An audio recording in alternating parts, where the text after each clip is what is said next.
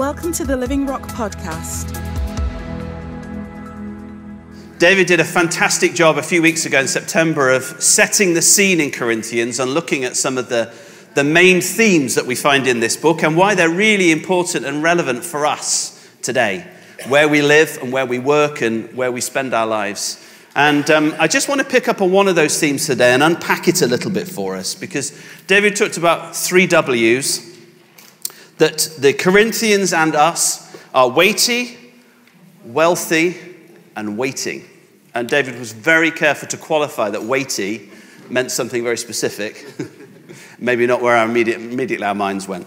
Weighty, wealthy, and waiting. And today I want to unpack a little bit of the wealth that we have in Christ and the fact that we are wealthy. And to do that, we're going to be spending some time in the first chapter of Corinthians. Over the next few weeks, we're going to be looking in the first sort of 4 chapters of Corinthians in terms of the themes that are dealt with. And apart from the opening themes that we've looked at in the first sort of 9-10 verses, today we're going to be moving on, looking at verses 18 through to 30. So we'll come to that shortly. But Paul just before that turns to talk about the divisions that he'd had occasion to write the letter for. And we'll return back to that because that's sort of picked up again in chapter 2 and through to 3 and 4. So we'll come back to some of those things. But we're still looking at some of these things that the Corinthians had, that Paul was reminding them of when he wrote to them. And the fact that they were wealthy. And one of the things that Paul introduces, and for us it's probably a little bit of a learning curve because we didn't live in Corinth and we don't know what life was like for the Corinthians. They were believers like us, but maybe we didn't share some of the cultural background. So we've been learning a little bit what it was like to live in Corinth and what the culture was like in Corinth. And there are lots of parallels between the culture that we found in Corinth at that time and the culture that we're living in today. And that's why it's really helpful and relevant for us to know these things and to understand the parallels and to understand how the gospel that we carry speaks into every culture and every period of time in history. It speaks just as relevantly today as it did then, and it will always do so because it's the eternal word of God.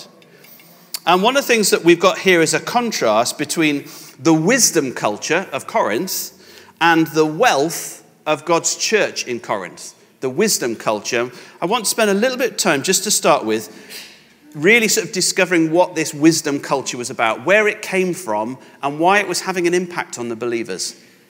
And some of the sort of key differences that I want us to consider today between worldly culture, because Corinth was very much a sort of a microcosm of worldly culture, and lots of things still apply today that we see there, and the culture of the kingdom of God. And I just want to say this, for all of us as believers, we live in a culture, we're surrounded by a worldly culture that is often diametrically opposed to the culture of the kingdom of God. That's nothing to be worried about.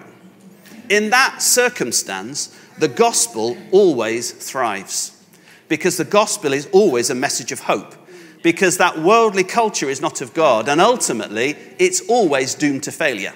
And if you're a student of history, you will know that worldly cultures come and they go. They rise and they fall. And they will never persist because they're not founded on the principles of the kingdom of God. There's only one kingdom whose increase will never stop. And that's the kingdom of Jesus Christ. And that's the culture of that kingdom.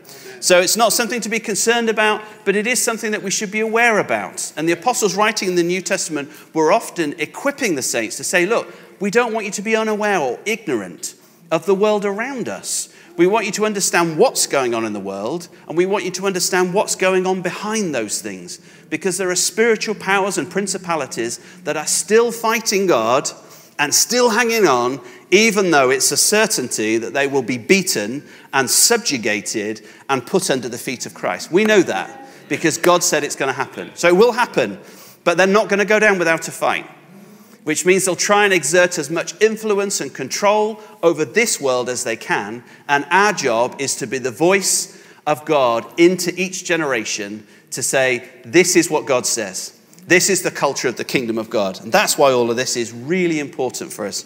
And I hope an encouragement to us, an exhortation to us in terms of how we can live and how we can be effective in the world around us. So I just want to spend a little bit of time unpacking really this wisdom culture. So if you just put the next slide up, Pete. That's the title. Next slide. Thank you. The wisdom of Corinth. We're just going to consider this. Just going to try and give you a 3-minute potted history of Greek philosophy. What could go wrong? I don't know.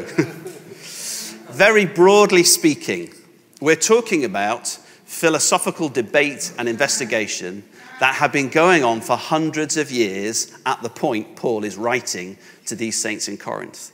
You maybe have heard of Homer and his tales and the Odyssey and all of that stuff. That was about 800s or 900s before this.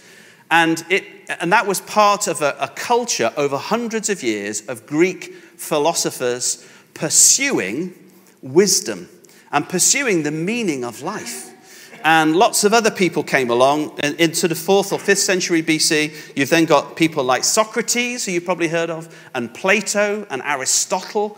And all of these were philosophers that were venerated in their day, and some of their philosophizing and their conclusions and the principles that they established in philosophy have permeated much of Western culture for the 2,000 to 2,500 years that followed.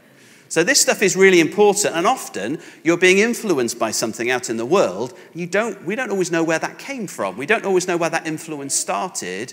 We don't know really the importance sometimes of this Greek wisdom and how it influenced the whole world.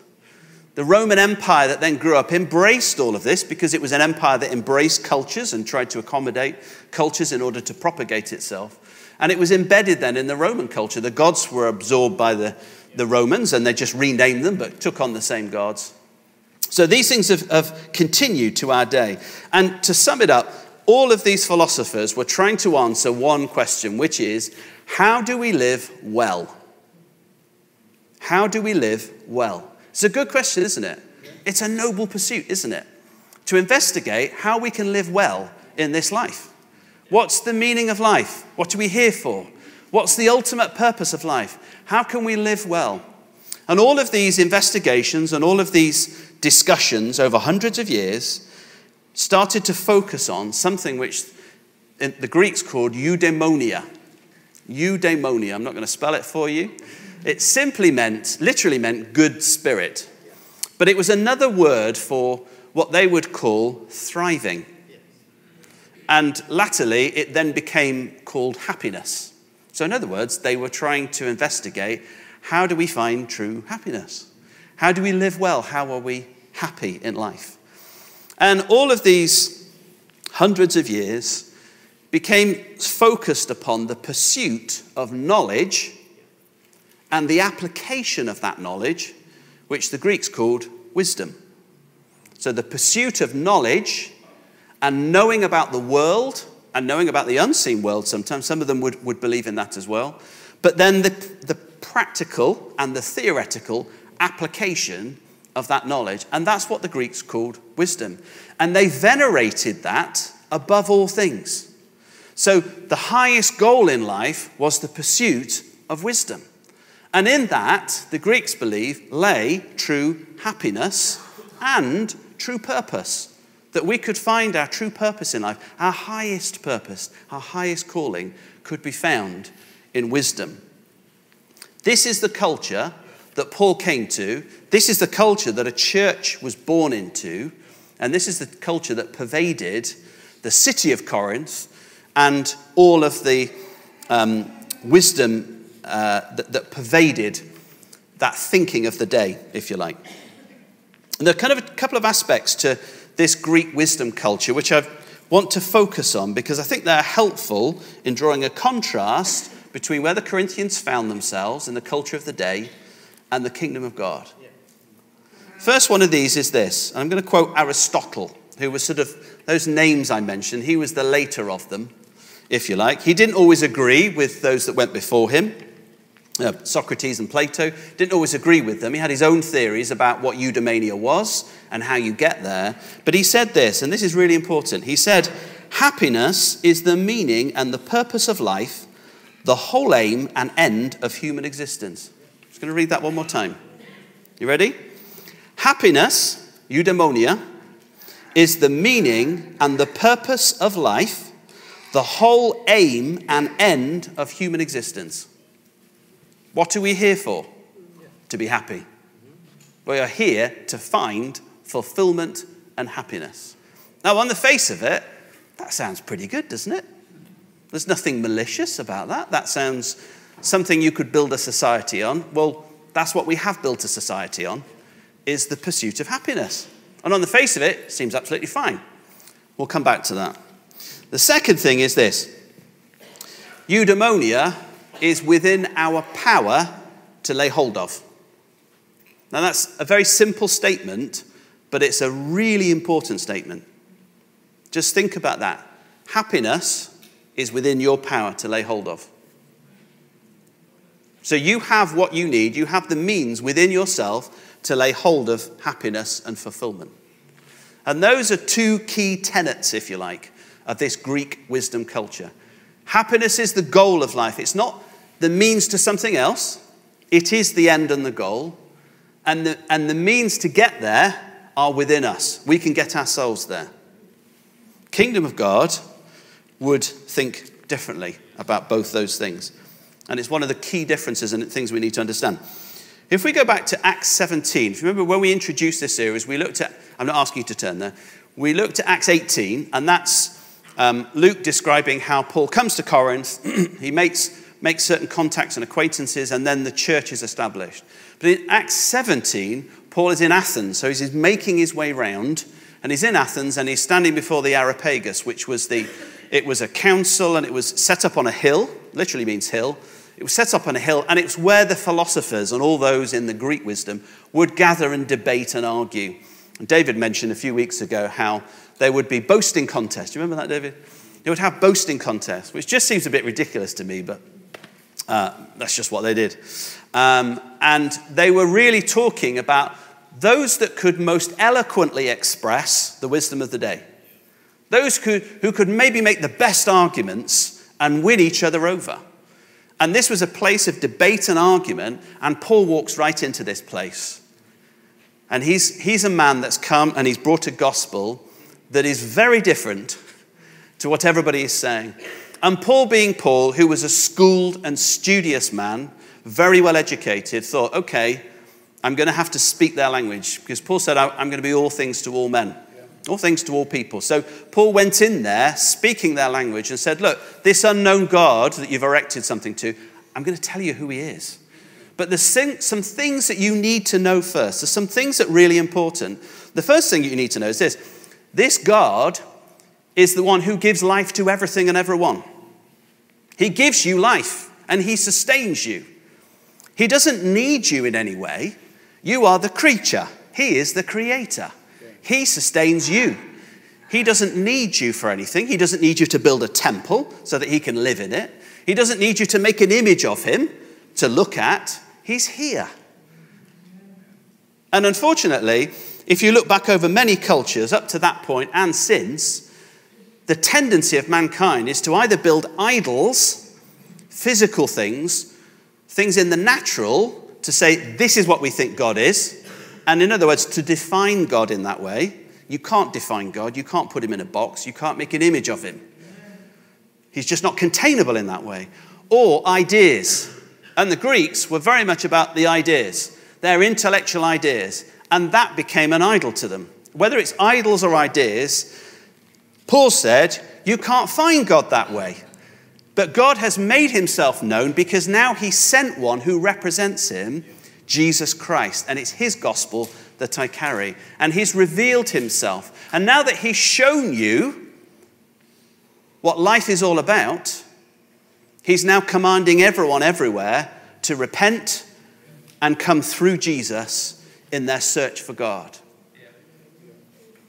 And one day he will judge the whole world through, as he says, this man of righteousness, I think Paul says. Through Jesus. He will judge the whole world through him. Now, what's telling is the reaction of these wise philosophers. The good thing is some of them believed him. Some of them just mocked him. But the conclusion that I think most of them came to is, that's very interesting. We'll hear more about this from you later. We've got some more discussions to be had. And what's there in that reaction is that for these people, they considered themselves the arbiters of truth. They had a culture whereby They decided what was right and wrong. They decided what was the truth and what isn't the truth because they looked within for their answers. They weren't looking to God. They'd found their answers within. Everything I need is here. All I need to do is sit and think about it long enough and I'll come up with all the answers. And this is the culture that Paul is writing into. It's the culture that was pervading the church. When Paul arrives in Corinth, what's interesting to me is he takes a different tack. He doesn't come in and start talking about philosophy and meeting them in this place of debate. Instead, at the beginning of chapter 2, Paul says this. He said, I didn't come to you with wise words. I didn't try and persuade you, but I came to you to know nothing except Christ crucified. So Paul cuts across all of that worldly wisdom and he said, that's all rubbish. All of it will get you nowhere. The only thing you need to know is that God has sent his son, he's been crucified and raised from the dead.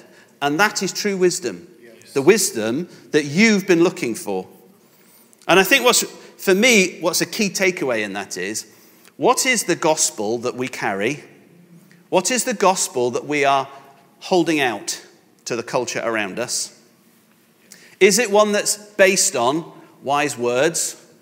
Maybe a persuasive argument about God, about Jesus. Maybe we're relying on other things. Maybe we're relying on the invitation into a lifestyle and philosophy. Maybe we're relying on the invitation into a great and wonderful community. We often talk about this being the family of God, and it is. We talk about this being the community of God, and it is. But those things in themselves are not the gospel. That's right. Yeah. And our gospel must never be founded and must never be confused for living in God's community. Yes, correct. Because that's not any way to come into God's kingdom. No. The gospel is the cross of Jesus Christ. Yes. And worldly culture is based on self-betterment, if I can put it that way. Self-betterment. When you come into the kingdom of God, this isn't about improving who you are. This isn't something that's going to add to you and make you a better person. This is about surrender. Yes. It's not about self-fulfillment. It's not about self-betterment. Self is left at the door. Self is left at the cross. And what comes afterwards is surrender. That's our gospel. That's what we carry. And it's really important that we keep ourselves on track with that. Because the culture that we live in is looking for the other type of gospel. Culture that we live in is very drawn to a nice, cozy, comfortable, that sounds nice, that sounds like it'll add to my life and make me a better person. And if we ever hear that, we need to say, really sorry, but that's not what I'm holding out to you. That's not what we're about. We're about surrendering everything. And there's more to say on that, but it's just really important that we are aware of the gospel we're carrying and how we present it to the world. Because it matters how people come into the kingdom of God. Because how you come into the kingdom of God and whether the right foundations are laid, then impact the rest of your Christian walk. Impact years of your life. And I've met so many Christians that have not had a good foundation and have had persistent troubles and problems that then takes a long time to try and sort out and sort of deal with, if you like. So it's really important for us. So that's given us a little foundation about the wisdom culture, the Greek wisdom culture. And what I want to talk about in contrast to that is the wealth of Christ. The wealth of Christ. What did they have? We're going to read from verse 18 of 1 Corinthians. And Paul is talking now. He's just talked about the divisions in the church. And he returns back to that. And we'll go back to that at a later date. But the cause of the divisions was this wisdom culture. That's where it was all starting from, because people were promoting themselves and some people were putting on a pedestal others, and they were doing so in an intellectual way and then trying to use that as a place of authority to win an argument.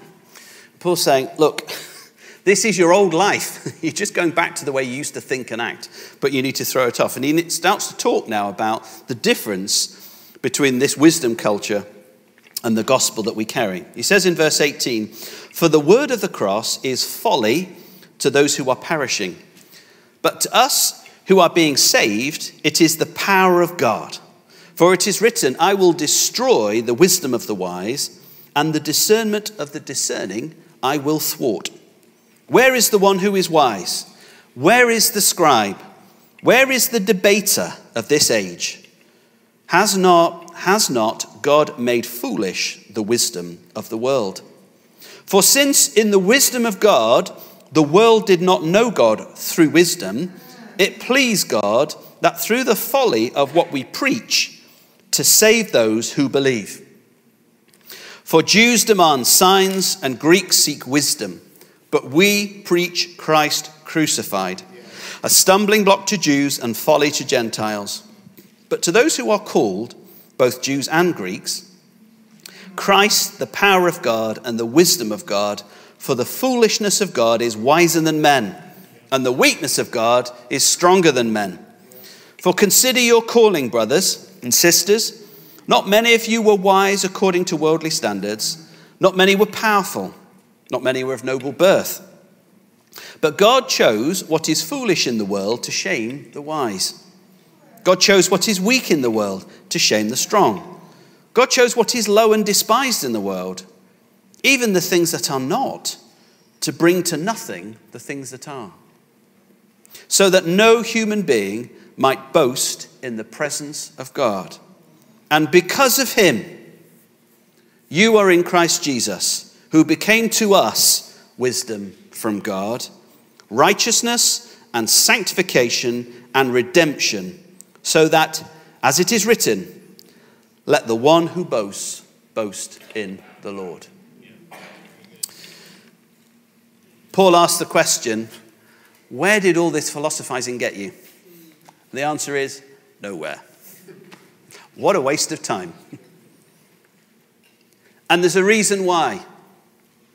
With good reason, God stopped the wisdom of man being the path back to him, so that no one can boast in his presence. So that no one can boast in his presence. What does that mean? Why is it important? Well, we know the root of sin is pride. We know the root of sin is to say to ourselves, this is what sin is in essence, God, I don't need you. I have all that I need within me, and I can make myself more. And that essentially is what happened in Satan's heart. And then when he came into the garden, he told a lie to Adam and Eve so that they could embrace the same thing. And sin followed, and we're living with the legacy of that even to this day. Yeah, it's true. So God said, that cannot be the way that you come back to me. Instead, it'll be a way that will completely cut across, completely seem like foolishness to a wise world. I'll send my son, and he'll die the worst possible death, and I'll raise him from the dead. Who saw that coming? Well, not these Greek philosophers, I can tell you that much. But that's because it's the wisdom of God.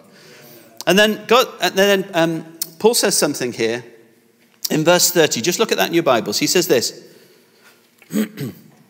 And because of him, you are in Christ Jesus, who became to us wisdom from God, righteousness and sanctification and redemption. And there's three words there that are at the heart of the culture of the kingdom of God. Because of him. Three simple words that sum up everything we're about. Because of him. It's fantastic. It's not because of anything else or anyone else. It's because of him. Everything we have is because of him. And, when John wrote his gospel, he talked about Jesus as the Logos, which was another Greek term. It meant lots of different things. It's a word used in lots of different ways, but essentially what he was alluding to was the fact that philosophers were on a search for this reason for everything that exists, and that's the Logos. What's the reason, the principle in the universe, really behind everything that exists? And John says, here he is. Yes. He's the Logos. He's the reason for everything that exists. He's the key to life. He's God's wisdom. He's true wisdom. Eudaimonia is not within our power. And very importantly, it is not the goal and ultimate purpose for human beings. We're not here for self-fulfillment, and we're not here with self-empowerment. We're not here for self-fulfillment, folks. It might sound counterintuitive, but the secret is this: that's actually in Christ. We're here to glorify him, and in the so doing, we find the ultimate happiness and fulfillment. And that was the wisdom of God. That was the truth from the beginning. That was the thing hidden since the beginning of the ages because of the shroud of sin that had settled on mankind. But God broke through that and says, here it is again. I'm showing you, you were made to find happiness in serving me and in worshiping me and enjoying me. Because that's what worship is, by the way. Worshipping God is enjoying him. Yes. Just turn with me to Colossians 1, 15 to 17. This is a statement which I think you'll know well. Colossians 1, verse 15. This is a statement about all of creation, and I think about us more than anything else in creation, because we are the pinnacle of creation, made in God's image. Verse 15, speaking of Christ, he says this: he is the image of the invisible God, the firstborn of all creation. For by him all things were created, in heaven and on earth, visible and invisible, whether thrones or dominions or rulers or authorities. All things were created through him and for him. And he is before all things, and in him all things hold together. It really is all about him, isn't it? Yeah. That's what Paul is telling us here. We were made by him. We were made through him. Somehow through Christ, all of us were made. He was God's blueprint to make us. We were made for him, to give him pleasure, to serve him, to work with him. And not only that, but moment by moment, we're held together in him. He is the principle that holds all matter together. You know, the God particle that scientists were searching for, and there'll be another name for it next. But the thing that's behind all things in creation, the thing that holds it all together is Christ. Because the fabric of reality and time and space were made through Christ. And therefore, when we say happiness is only found in serving him, it's not that God is this despotic ruler that needs us to serve him and that just created a bunch of servants. It's not that. God is the great I am. So anything that comes from him is dependent on him, because we're not self-sustaining. Nothing in creation is self-sustaining. Ultimately, everything depends on him, because he is the creator and we are the creation. And therefore, for us, what does that mean? That means that ultimately, everything I need is in him, and I'm only happy when I'm enjoying him and working with him, because that's what I was created and designed to do. So when the lie came along and said, actually, you don't need him, you can do your own thing. It's like unplugging from the electricity and having a rechargeable battery that keeps going for a while, but ultimately will go dead. And that's what mankind did when we unplugged from God. And that's what Paul is trying to say. This is the wisdom that you've been missing all this time. It's time to plug back in to him. And he has come to make that possible. Just want to go back to 1 Corinthians. Just turn with me back to verse 30. And I want to look at three things that Paul says here. The question, how do we live well, has a two-word simple answer. In Christ. How do we live well? Where is eudaimonia found? In Christ. That's the simple answer to it. And then Paul tells us what we have in Christ. He says in verse 30, because of him, you are in Christ Jesus, who became to us wisdom from God. So Christ is the answer. And then he says what we have. Righteousness, sanctification, and redemption. I think these are three interesting words that Paul uses. This isn't an exhaustive list, by the way. But Paul is picking out three main things that encompass all of our lives. Because our righteousness is very much about our past. Righteousness is right standing before God. It speaks of our value and worth in this life. And our past contributes to that. If you speak to anybody, how they feel about themselves, their value in life, what they're worth, kind of our right to be here, to have a place in society and in the world and all the rest of it, really comes from the past that we've lived. And the past is the decider on how we feel about ourselves in the present. Is that generally true? For us in the kingdom of God, our past begins at the cross of Jesus Christ. It begins at that point of surrender. It's not that history didn't happen anymore, but that's now hidden in Christ. Our past starts at the cross, and our value and worth come from the righteousness of Jesus Christ. Today, there are lots of people trying to find their value and worth, lots of people that I know seeking validation, but they don't have it there. So where are you going to find it? Well, for lots of us, it's in our families, maybe our friendships or work. You know, I know lots of people who really are just validated by their work. When they're gone, that's what they think their contribution to the world is. I was only here for a short time, but I did this work. And for some of them, it's more noble work than others, but it's still work. For some people, their validation is found maybe in their gender. Maybe it's in their sexual identity. Maybe it's in their relationships and what they get from other people. For some people, their validation is very much found in their online influence and the footprint that they have online, the number of friends that they have. If you're seeking validation in those things, you will always come up short. Always. And I think for us, we have to be those who don't let those things become something that we start to rely on in terms of how we feel about our place in this life and our value and our worth. And it's very easy to start to lean on those things, and it's Christ plus. It's Jesus plus some of those things. But it can only ever be just Jesus. My value and place in this life is because of him. Nothing else and no one else.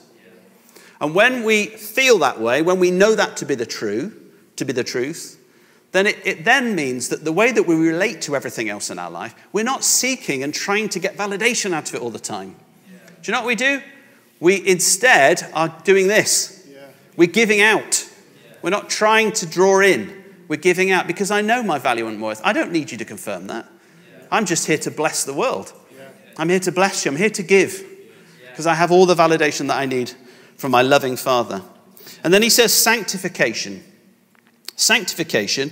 We talked about that earlier in the summer. We had 2 weeks, two messages on sanctification and talked about what that meant. But to sanctify is to separate, to make holy. And for us, the process of sanctification takes place when the Holy Spirit comes to live in us and he extricates the pollution of sin. Sin's like being stuck in an oil slick. You know when they get those birds on the beach and they try and wash them down and it takes such a long time to get it out of everywhere, this oil. That's what sin is like. And the Holy Spirit, as the master surgeon comes, lives within us and says, look, I'm going to extract that sin from you. And what's left behind is you, the one I made, who you're designed to be. And as I do that, I'm going to transform you into the image of Jesus Christ. From one degree of glory to another, I'm going to transform you so that you reflect his glory, but you are still you. And you bring the unique expression of that wonderful creator because of the work of the Holy Spirit. That's what sanctification is. And it's very much about our present. It's very much about what we give our lives to in the here and now. And for those that are engaged in the process of sanctification, what drives our life is becoming more like Jesus. Absolutely. And every year that passes, that needs to be the most important thing in our life. Yes, it is. Absolutely. And I have to tell you, as the years roll by, it's easy to lose sight of that. Yeah. It's easy to get to a level of maturity where we, even without saying it to ourselves, we said, oh, I'm doing okay. I'm quite like Jesus. But we need to be those who are completely obsessed with becoming like Jesus. Yes. With him being revealed through us. Yeah. We need to be those that are not resting on our laurels. Yeah. That nothing else is top of our list in terms of what drives our life. Yes. And I think for each of us, it's a really healthy And this is not, please don't think this is a point of condemnation. It is not. It's a point for us to self-examine and say, actually, what is really driving my life right now? Very good. And personally, that's not a question I feel I can answer just like that. I have to sit down and think about it. I think, well, I've got to think about what I spend my time doing, what am I prioritizing? And actually, if you start to consider those things, where's most of my time going? What do I spend my time thinking about? What do I really care about? What do I spend my money on? Then it starts to show me, actually, this is probably the most important thing in my life now. And that's a challenging conversation to have with ourselves. And it's something that we need to keep coming back to again and again. Our purpose is not found in anything in this world. It is found only in a concern for the kingdom of God. And brothers and sisters, I just don't want us to be those who are caught up in the cares of this world, because that's not good soil. And our hearts need to be good soil. And we don't need to let the weeds entangle us. And the third thing is this, our redemption. Now, we've been redeemed, but redemption is not yet complete. This isn't it, folks. We've been redeemed, but it's not over yet. It's not complete yet. Paul talks about this as the process of adoption. And that's complete and it's fulfilled. And we finally made it when the perishable will be clothed with the imperishable. Who's looking forward to getting that super body? I can tell you as you get older, you get more excited about this super body that doesn't get tired any longer, can walk through walls, doesn't have to climb stairs, things like that. Doesn't let out an involuntary noise every time you get up or sit down. There are many ways I've thought about this new body. But that's part of a coming redemption. And it's part of a coming Christ. Because unless we are taken home to be with him, when he comes back, that's what we're waiting for. And this is very much about our future and our future hope. And what Paul is saying here is this wealth of Christ you have is a coming redemption. But again, the question we have to ask ourselves is, how much is that coming day, which we often hear the apostles speaking about in their writings, the day of the Lord is coming. How often do we think about the coming day of the Lord? Now, when I was a kid, the sort of circles I grew up in, we were I went to bed most nights sort of worried that Jesus was going to come back at the end of the evening, to be honest with you. So I'd recommit my life to Jesus several times because I thought he's coming and it's imminent. And praise God, we don't have a culture and a climate like that anymore where we're worried about the coming of the Lord. But equally, let's not be complacent. Yeah, very good. Because as life grows and as our families grow and we enjoy the wonderful things of this life, let's be honest, we sort of say, do you know what, Lord, if you could just give us a bit longer so we can just enjoy these things. There are lots of people around this world who don't have lives like that, and they are very much looking for the coming of Jesus. Yeah. There are lots of people who look around this world and see the suffering and just want him to come back and end it all. But it's in God's heart that none should perish. Yes. So God is giving time for us to reach out to as many as possible and show them the wisdom of God reflected in us. And we need to be those who are living with a greater sense of urgency of his return. We're not panicked. We're not worried. We're looking forward with expectancy. But what we're doing today is influenced by the fact he's coming back. He's coming. Are we ready? Are we spurring one another on, as it says in Hebrews, all the more as we see the day approaching? Are we encouraging each other because he's coming back? Are we helping each other get ready? Because this is the bride, and he's coming back for a ready bride. Yes. So are we really giving ourselves to that? Here's the wonderful thing. In this place, in the culture of this place, we need have no fear of the future. No fear whatsoever. And fear is embracing the world. Everyone you speak to, everyone I speak to, that is not in the kingdom of God has an underlying fear about the future. And that's just getting worse because the world is moving at an ever faster, frenetic pace and more things are happening and it's just becoming more chaotic. Sin is propagating itself and that is creating chaos and fear. But we need to be different. In this kingdom, we are those who are not unaware of those things, but we're not fearful of them, because we know there is a coming king. There are children growing up worried about every aspect of life, about health, about the planet, about employment, about getting on the housing ladder. Fear, fear, fear. And we need to be those who are raising our children to trust the Lord. Yes. Because everything we have is because of him. Everything we need is because of him. Yes. One day he's coming back. We'll be saved because of him. Yes. So the contrast could not be clearer between the culture of God's kingdom, founded on the wisdom of man, and the culture of the kingdom of God, which is centered on Jesus.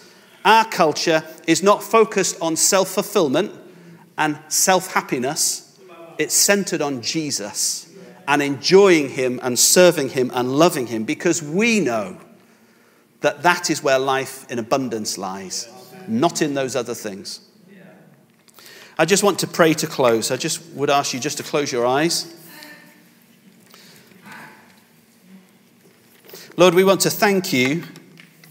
Father, I thank you because you are a loving Father who sent an obedient Son, and because of him, we have righteousness. Lord Jesus, I want to thank you that you are a faithful Son, and you promised us the Holy Spirit, and because of him, we're now being sanctified and transformed into his image and made who you created us to be. And Holy Spirit, we want to thank you because we are sealed in you until the return of Jesus. And because of that, Lord, because we have you as a guarantee, Lord, we can live in peace and security, knowing that you are the one that's making us ready for the return of our glorious King. And Lord, we thank you that our past and our present and our future, all of these things are all hidden in Christ. And all that we need for those things, Lord, everything that we need is because of you. It's in you, Lord Jesus. So we thank you, Lord. I just pray, Lord, that in the coming days, as we just consider these things, Holy Spirit, would you speak into our lives and show us, Lord, what needs to change, what adjustments need to happen, Lord, where reliance on things needs to change, where a focus on you needs to come, Lord, so that we can reprioritize. And ultimately, Lord, so that we can enjoy you more fully. And by your grace, we shall. In the name of Jesus. Amen. Amen. Thank you. Thanks. Thanks for joining us today. Search for us online and get information about upcoming events and more great teaching.